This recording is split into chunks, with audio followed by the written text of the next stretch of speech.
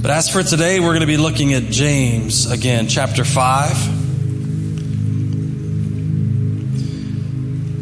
This is a bit of an old school sermon in the context that I grew up hearing stuff like this. And we're going to shift our focus a little bit today because James is trying to shift the church's focus. So why don't you stand with me for reading of the word, and then I'll let you sit down for the rest of our time together. James chapter 5, starting in verse 7. Be patient, therefore, brothers, until the coming of the Lord. See how the farmer waits for the precious fruit of the earth. Be patient about it until it receives the early and the late rains. You also be patient. Establish your hearts, for the coming of the Lord is at hand. Do not grumble against one another, brothers, so that you may not be judged. Behold, the judge is standing at the door. As an example of suffering and patience, brothers, take the prophets who spoke in the name of the Lord. Behold, we consider those blessed who remain steadfast. You've heard of the steadfastness of Job, and you've seen the purposes of the Lord and how the Lord is compassionate and merciful. But above all, my brothers, do not swear by either heaven or by earth or by any other oath, but let your yes be yes and your no be no, so that you may not fall under condemnation. Father, we thank you so much for your word today, Lord. We pray that because we were together looking into it, it would change us. You said it would renew our minds when we did that. We know your presence is here. We know your word has the ability to transform the way we think and then in turn change what we do. And so we pray that would happen. We'd be more like Jesus today because we were together. Thank you for it. In Christ's name we pray. And everyone said, amen and amen. You may be seated. I'm going to start out actually not with verse 7, but verse 12, because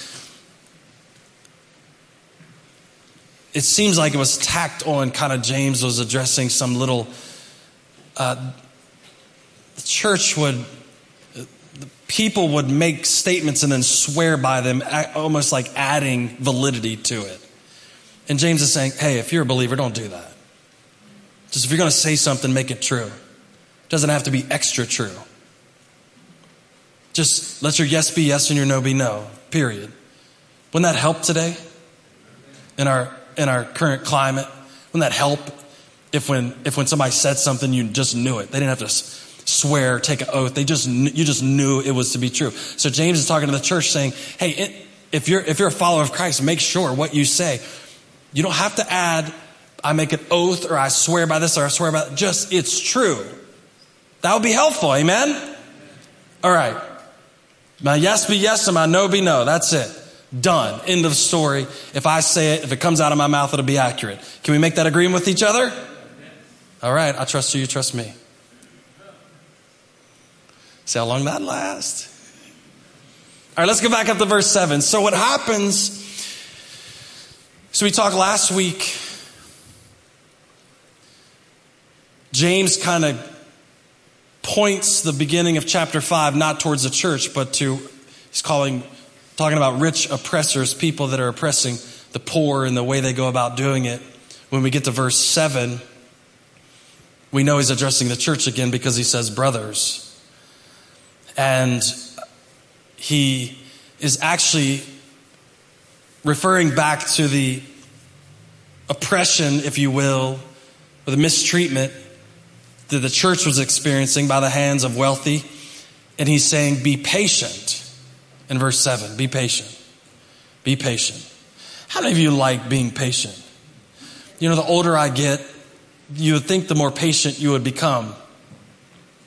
Now I'm finding out that's not true. I'm finding out that I would like to be patient, but the older I get, the more I like it the way I like it. Anybody else experience that? I just like it the way I like it, and I want it the way I like it right now. So what happens is James says, be patient, and there's a clarifying statement he makes after that is one of the most important things, and I think it's something the church misses most of the time. He says, be patient. Do you remember what he says? Be patient until your stuff is fixed. No? That's not what he says. Put verse 7 up there. Be patient, therefore, until your bank account fills up with money. Be patient until your husband does what you ask him to do every day. Be patient until your kids listen. Be patient until your boss appreciates you. Be patient until you get that new car for Christmas like you saw in the video so many times. He doesn't say that, does he? It kind of baffles me that he's dealing with injustice but talking about patience, but he doesn't talk about the end of injustice. He doesn't say be patient until injustice is gone, until things are made right in your life. He says be patient until the coming of the Lord.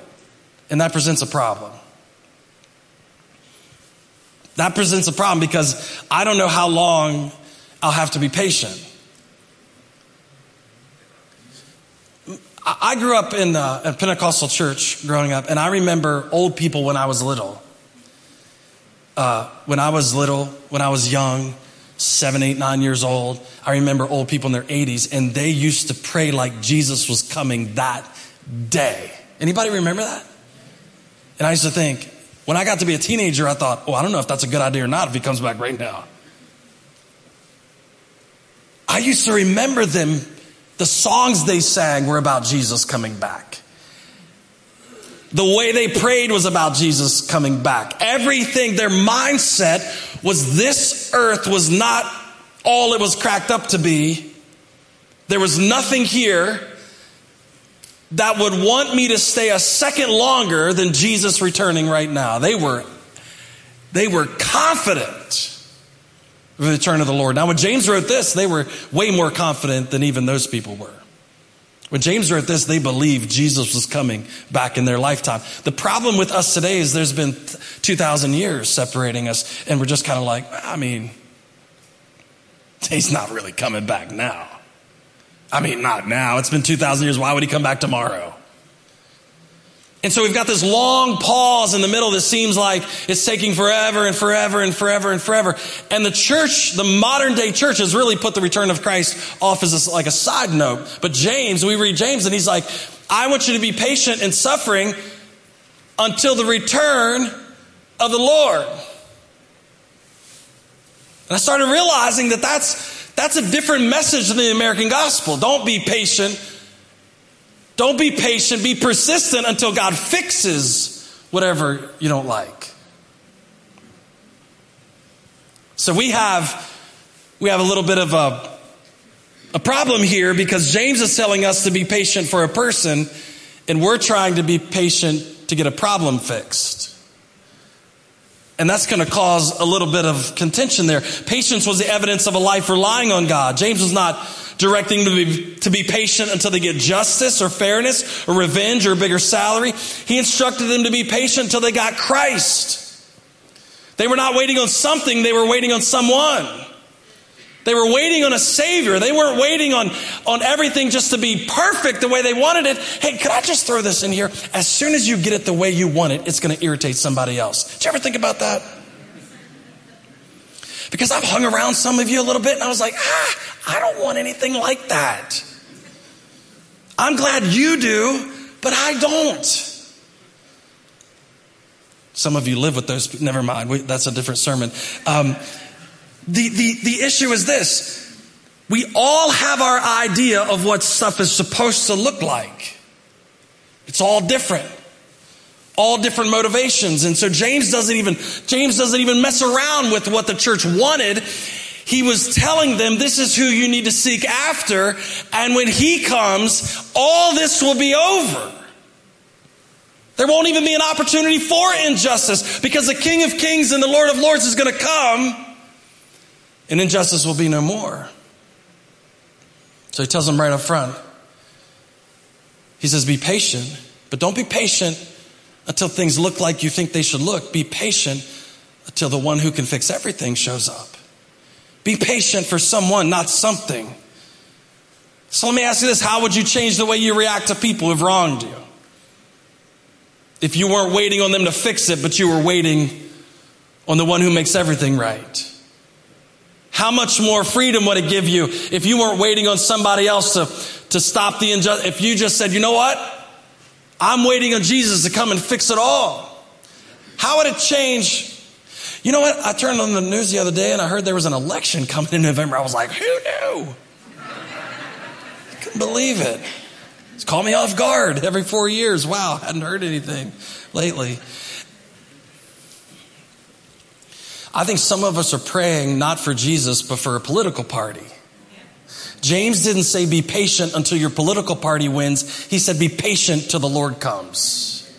You know what I've figured out over the 44 years that I've lived and the however many years that I was allowed to vote?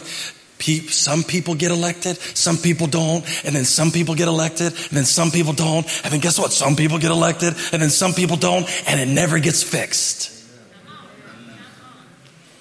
And the worst thing the church could do is to hook our wagon to a bunch of inconsistent, imperfect people, when James says, don't be patient just to get what you want. Be patient to get the one. So we get all riled up over these really insignificant.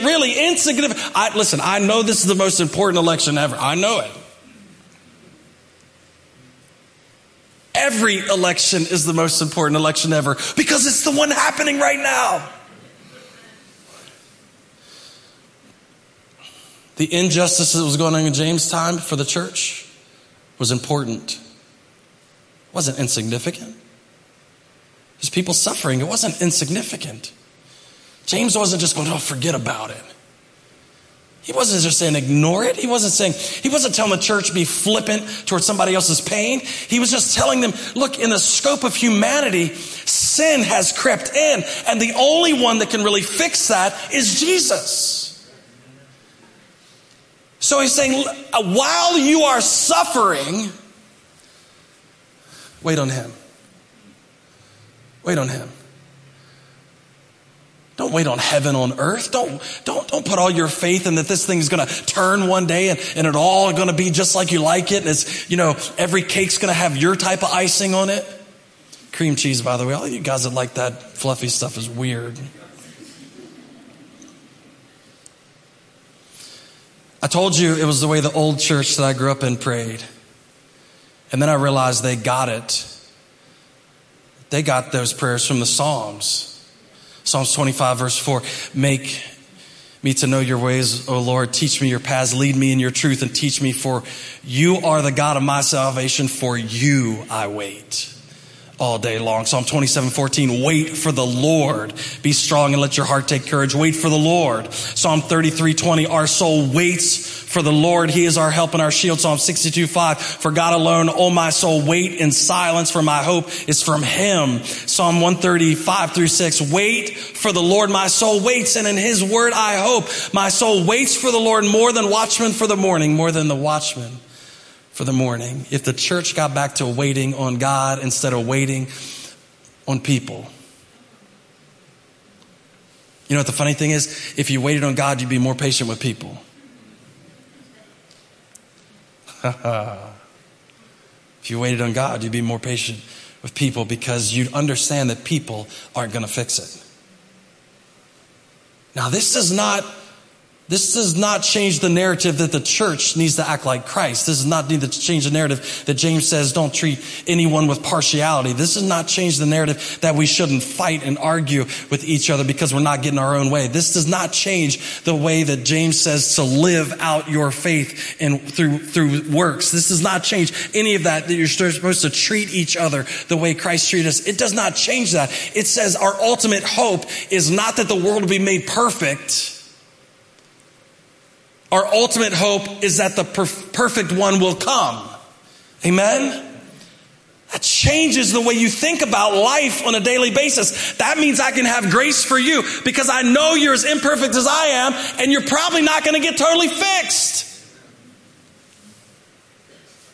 Oh, man. Some of your bubbles just got popped right there. You mean they're not going to get better? I don't know. All I know is Jesus is coming. James said, be patient for Jesus to come. That's who's going to fix it. That's who's going to fix it. That's who's going to fix the pain in your back. That's who's going to fix the heartache in your heart. That's going to fix the disappointment. He's going to fix the letdown. He's going to fix the regret that you have. He's going to fix the way you screwed up the last 5 years. He's going to fix all of that stuff beyond what anybody else could fix it. Nobody else, James says. If there was somebody else that can fix it, James would have said, hey, wait on that person. Wait on yourself to get better. But he didn't. He said, be patient for the return of the Lord. That's when all injustice will be corrected. He said, be patient because God is coming. Then he gives an example. See how the farmer waits for the precious fruit of the earth, being patient about it until it receives the early and late rains. You also be patient. Establish your hearts, for the coming of the Lord is at hand. You know, it's funny. I've never seen an impatient farmer. Did you ever think about that? You ever seen a farmer? We live with some farms around us. I never saw a farmer plant a field, walk out the next day and just throw up his hands like this. Like, it didn't work. Kicking the dirt.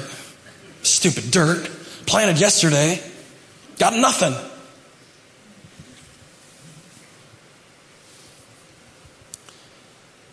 Maybe we should treat our families more like farmers treat dirt. Do you ever think about that? James gives the example of being patient until the end, because it's the end that the farmer knows that he's going to receive what was coming. James says, here's the way the farmer acts. The farmer doesn't even get excited. He knows there's a little bit of rain at the beginning, but he knows it's the rain at the end that's going to make the whole thing come together. So he doesn't even get excited in the middle. He just waits patiently for the latter rain. And then when the latter rain comes, the crops just... What if you could be more patient with your 13-year-old? They're 13. You just planted the corn. What if you could be more patient with your 4-year-old? What if you could be more patient with your 60-year-old husband? Yeah, you thought he had a little experience on him. In the scope of eternity, he just got planted. He says, be patient. Be patient like the farmer is patient. I started looking back. How much more patient could I be if I realized there was a process that God was working out in every single person's life sitting in this room? And that just because I said one thing, or I did one thing, or I did some good deed and they didn't turn automatically. That's like the farmer walking back out, looking at the ground going, I can't believe it's not grown yet. And the God's sanctification process is working its way through the church. Like planting corn and waiting for the thing to grow. I'm being patient for the return of Christ because he's going to make you as perfect as me. I mean, when we're there, not right now. We could be patient with each other then, couldn't we? Knowing we were all waiting for the same thing, the waiting on the fulfillment of the coming of Christ. He said, be patient. One more thing he says there before we leave the patient part. It wasn't an inactive patience.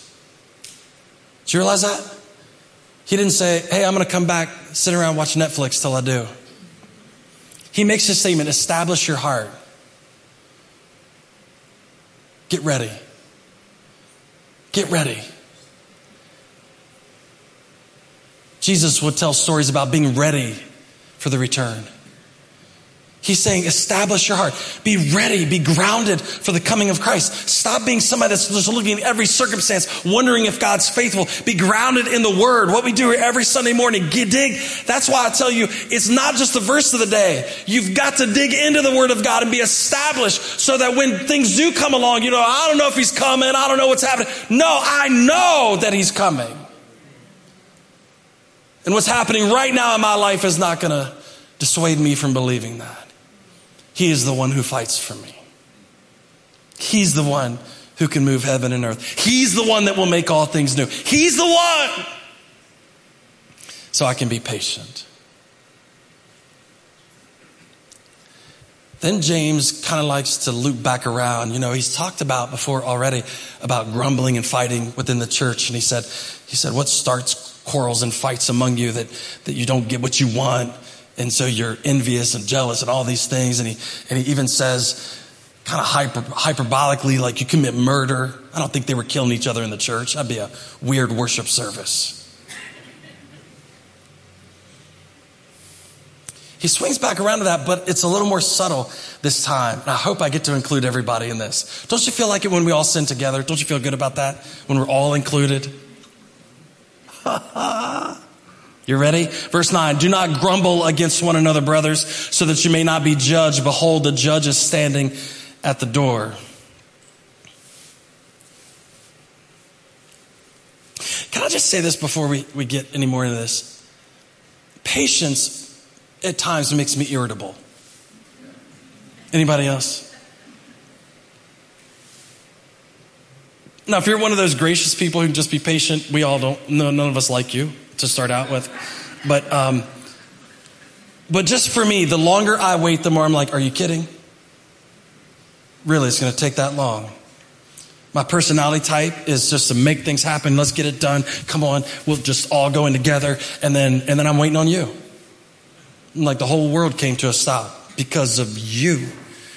And I'm going, I don't understand why you can't just, let's go. Come on, let's go. So when God teaches me patience to wait on the coming of the Lord, I'm like, I don't know, I'm just a little irritable. James knew that, so he talks about it. He said, don't grumble with each other. But the word grumble there, it means like, I'm pretty sure I'm going to catch everybody here, just to warn you. It means an inner, like, sigh. Have you ever done that? You ever waiting on somebody? You just went.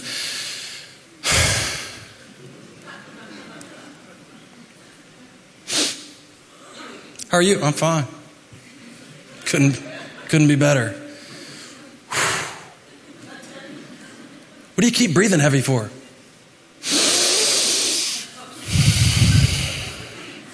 I got an Apple Watch, tells me my heart rate is about 130 right now. 130 beats per minute. Trying to get that down a little bit, waiting on you. Everything's okay in here now. You ever done that? You ever had so much grumble inside of you, just let it out in a breath of air? Who knew that just exhaling could communicate so much about your attitude? Who knew? Who knew that the same amount of breath coming out on 2 different mornings could communicate something totally different to your spouse? Well, wait a second. You exhaled yesterday and it seemed happy. Today you're like, the same breath, 2 different communication styles. And James says, don't let bitterness build up so much that it changes the way you breathe. This patience thing isn't going to be easy. There's going to be things that drive you crazy. There's going to be pain in your body that makes it difficult. There's going to be injustice in our society that you can't even fathom is still happening. There's going to be things that happen over and over and over again because sinful people run a sinful world. And the whole earth, the Bible says, is groaning out, waiting on its creator to come back. And when he does, you won't have to sigh anymore. But he said, in the meantime, breathe like you're happy. Don't grumble against each other. Don't let the bitterness build up inside of you to the point where it's starting to show in your face and show in your breath. He said, don't fight. He's already told us that. He's swinging back around saying, don't fight. So I wrote a couple Proverbs down about not fighting. Proverbs chapter 15, verse 18, a hot-tempered person stirs up conflict, but the one who is patient calms the quarrel. Proverbs 21:19, better to live in a desert than with a quarrelsome and nagging wife. That one didn't make it up on the screen. Sorry, wrong sermon. I thought I'd throw it in there. It's the Bible. I didn't make it up. Proverbs 16:32, better a patient person than a warrior, one with self-control than one who takes a city. He said, man, you can overcome anything, but if you don't have patience, it's pointless. James is trying to teach us that we're all on the same road, waiting for the return of our Savior. Be patient. We're all running this race together. We're all running this race together. Look around the room. You're running with the same people. who have the same fears, the same failures, the same sin, the same injustice. He's saying, don't let the idea of being patient start bitterness in your heart. Don't make it look like God is not moving. Don't start thinking that God is not moving. We actually, you know what? We actually know. We actually know that he's patient. He says he's not slow as some of you think he's slow, like just unconcerned and not moving. But he's slow because he doesn't want anybody to perish. So the actual thing that irritates us about God is his love towards us. The actual thing that makes us, so why don't you fix this, Lord? Because if I fix it the way you wanted me to fix it, nobody would see me. Man, you know how many times I've had to think about that? Lord, if you fix it the way I would fix it, I'd probably be the only one happy right now. He said he's patient because he doesn't want people to perish, not because he's flippant towards our circumstance. Here's what I started figuring out. The thing that makes me irritated and grumble against you is the very plan God is using to save the world. Started realizing, how can I be so upset when his will is being done? How can I grumble? How can I let out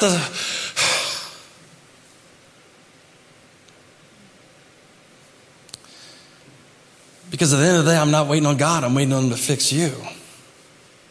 And James says, I'm waiting on the wrong thing. James says, I'm waiting on the wrong thing. He says, wait, be patient on the return of Christ. Not for everybody around you to be perfect. If you're waiting on your spouse to be perfect right now, it's an encouraging Sunday. Give up. Tap out. I'm done. 24 years. I was getting ready to say she's still not perfect, but she is. I'm not perfect. I'm not stupid either.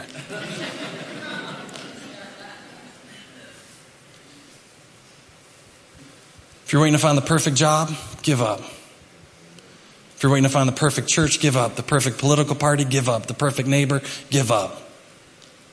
Even if you mowed their grass, it wouldn't be perfect.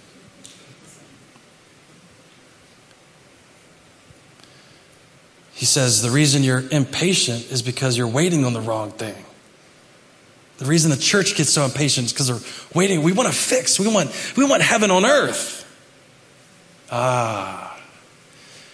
We want heaven on earth without the one who made heaven. You know what my fear is in the American church? We got a lot of what we wanted without him. We got freedom to say whatever we wanted. We got the lights. We got the video. We got the sound system. We got the money. We got everything we wanted. We could have all the counseling sessions. What I'm fine with, I go. We got all the stuff, and we didn't get him. James is reminding the church, all that stuff is still imperfect without him. That the best you can get is imperfection. And I remember those old people back in the day with their glossy, tear-filled eyes, looking up to heaven, knowing there was something better than anything they had experienced. My kids asking when they were really little, what's heaven like? I said, what do you think? What's like that? It's better than that. He's better than that. He's better than that. It's wipe away every tear better. It's no more pain better. It's no more suffering better. It's no more injustice better. It's no more preference better. It's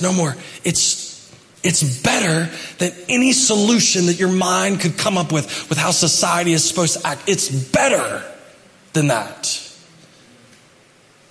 We were working all day yesterday. We did some work up here. They're working at the house. I'm middle-aged now. I got back problems and I went to bed last night, my back hurting, and I just started thinking about when you come, my back won't hurt anymore. That's better. When you come, I won't have to worry about my kids anymore. That's better. When you come, I won't have to worry about COVID-19 anymore. Dear God. When you come, if I could do one thing today,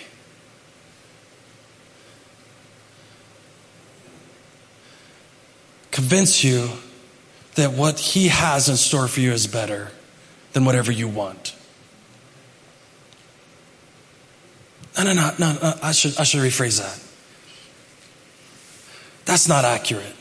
It is, but it's not.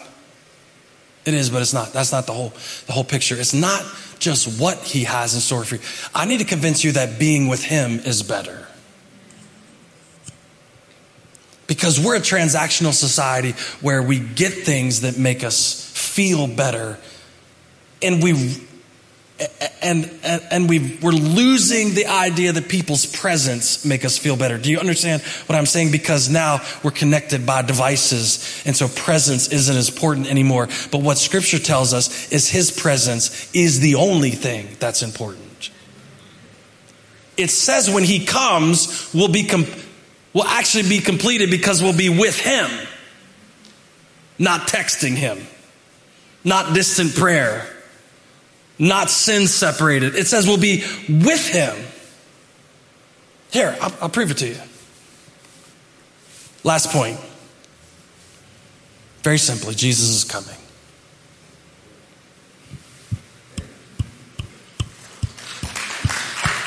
No. We're just clapping because Jesus is coming. We're not done yet. We still got about 11 minutes. Jesus is coming. Jesus is coming. Jesus is coming. Jesus is coming. He's coming.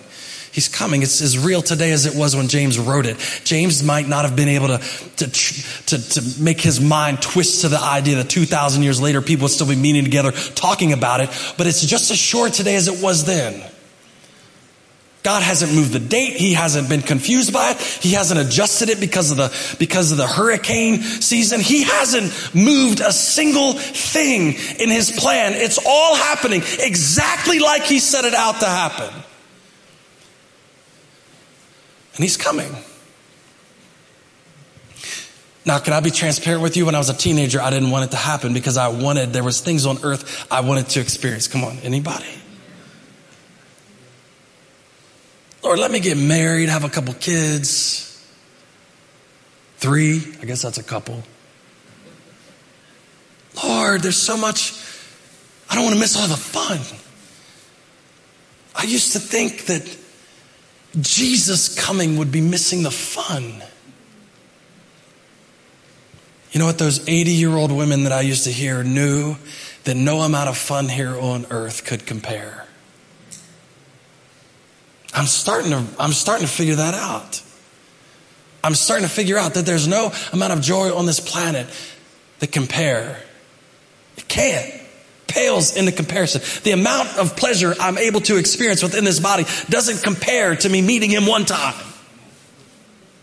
Doesn't compare to me being uninhibited in his presence without the presence of sin, just me and him together in perfect harmony. Nothing on this earth that I can experience can even equate to it.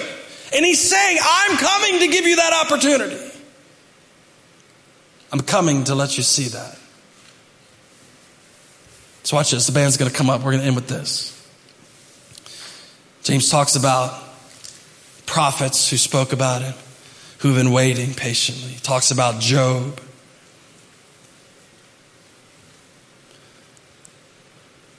Actually, they had a little better view of Job than he probably actually was. Job complained. Job wasn't unlike you and me. Job suffered immensely. But James was pointing to people that the church admired and said, look how they made it. Look how they lasted.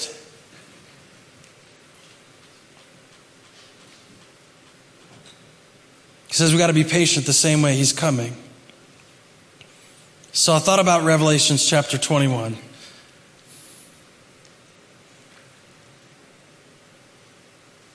It says, then I saw a new heaven and a new earth. For the first heaven and first earth had passed away and the sea was no more. Can I tell you right now, God is not trying to fix what is broken. He's replacing it.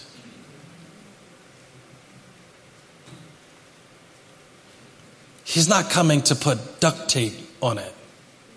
That's what we do in West Virginia. And then we step back and go, it's fixed. There ain't no way that thing can leak. I wrapped it 4 times. At best, we duct tape our lives. And Jesus is not coming to add another layer of duct tape. He's coming to replace it. He isn't coming to put medication on your old body. He's coming to give you a glorified body, a new one. Amen? Somebody saying amen for new bodies. So Revelation chapter 21, it says, then I saw a new heaven and a new earth, for the first heaven and the first earth had passed away. Thank the Lord, somebody. And the sea was no more. And I saw the holy city, New Jerusalem, coming down out of heaven from God, prepared as a bride adorned for her husband. And I heard a loud voice from the throne saying, behold, the dwelling place of God is with. You know how he fixes everything? He just comes down with us. That's the goal. That's the goal. The goal is not to be happy absent of God. It's the goal is to be happy in the presence of God. At the end of the day, it doesn't say your team wins. It says he comes down and dwells with us. At the end of the day, it doesn't say all of our hopes and dreams came true. No, it says God himself comes down and dwells with us. What you have to convince yourself today as a Christian is that's better than your hopes and dreams coming true. That's better. The God of all the universe, new heaven and new earth, comes down and dwells with man.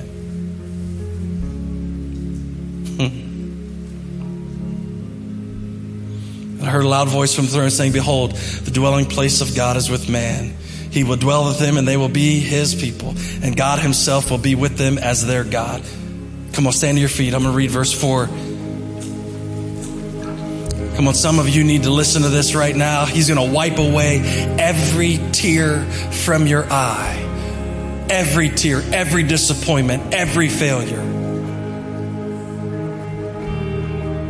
Every broken heart, every pain, every time. Every time you were let down, every time you were devastated, every time you were hurt. It said he will wipe away every tear. Death shall be no more. There'll not be any more mourning, nor crying, nor pain. Now, I need you to understand something, church. It says, for the former things have passed away.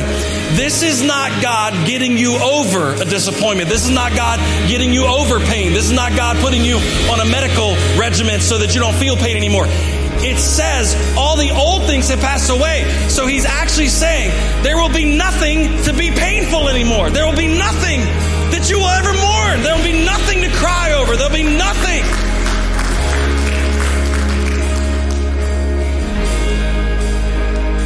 He's coming. It says this. And he who is seated on the throne said, this is not somebody else talking. This is not a commentary on Jesus. He who is seated on the throne said, I am making all things new. Amen? I'm making all things new. I'm making all things new. Listen, I know a lot of people are walking through a lot of things in here. And here's my message to you. James says, be patient. The one who will make all things new is coming. He's coming. Here's the confidence you can have. In this life there will be pain. In this life there will be difficulty. In this life there will be injustice. But the one who will fix it all is coming. And he is the one you can place your trust in this morning. He and him alone. No circumstance, no amount of money, no relation. You can't place your trust in anything else but him. He is the only one that can make it new. Amen? Can we do that today? Lift your hands all across the building and let's put our trust in him today. Lord, we are being patient. We believe you are coming, and soon. God, we ask you to give us the patient confidence, Lord, to walk through whatever it is we are walking through right now.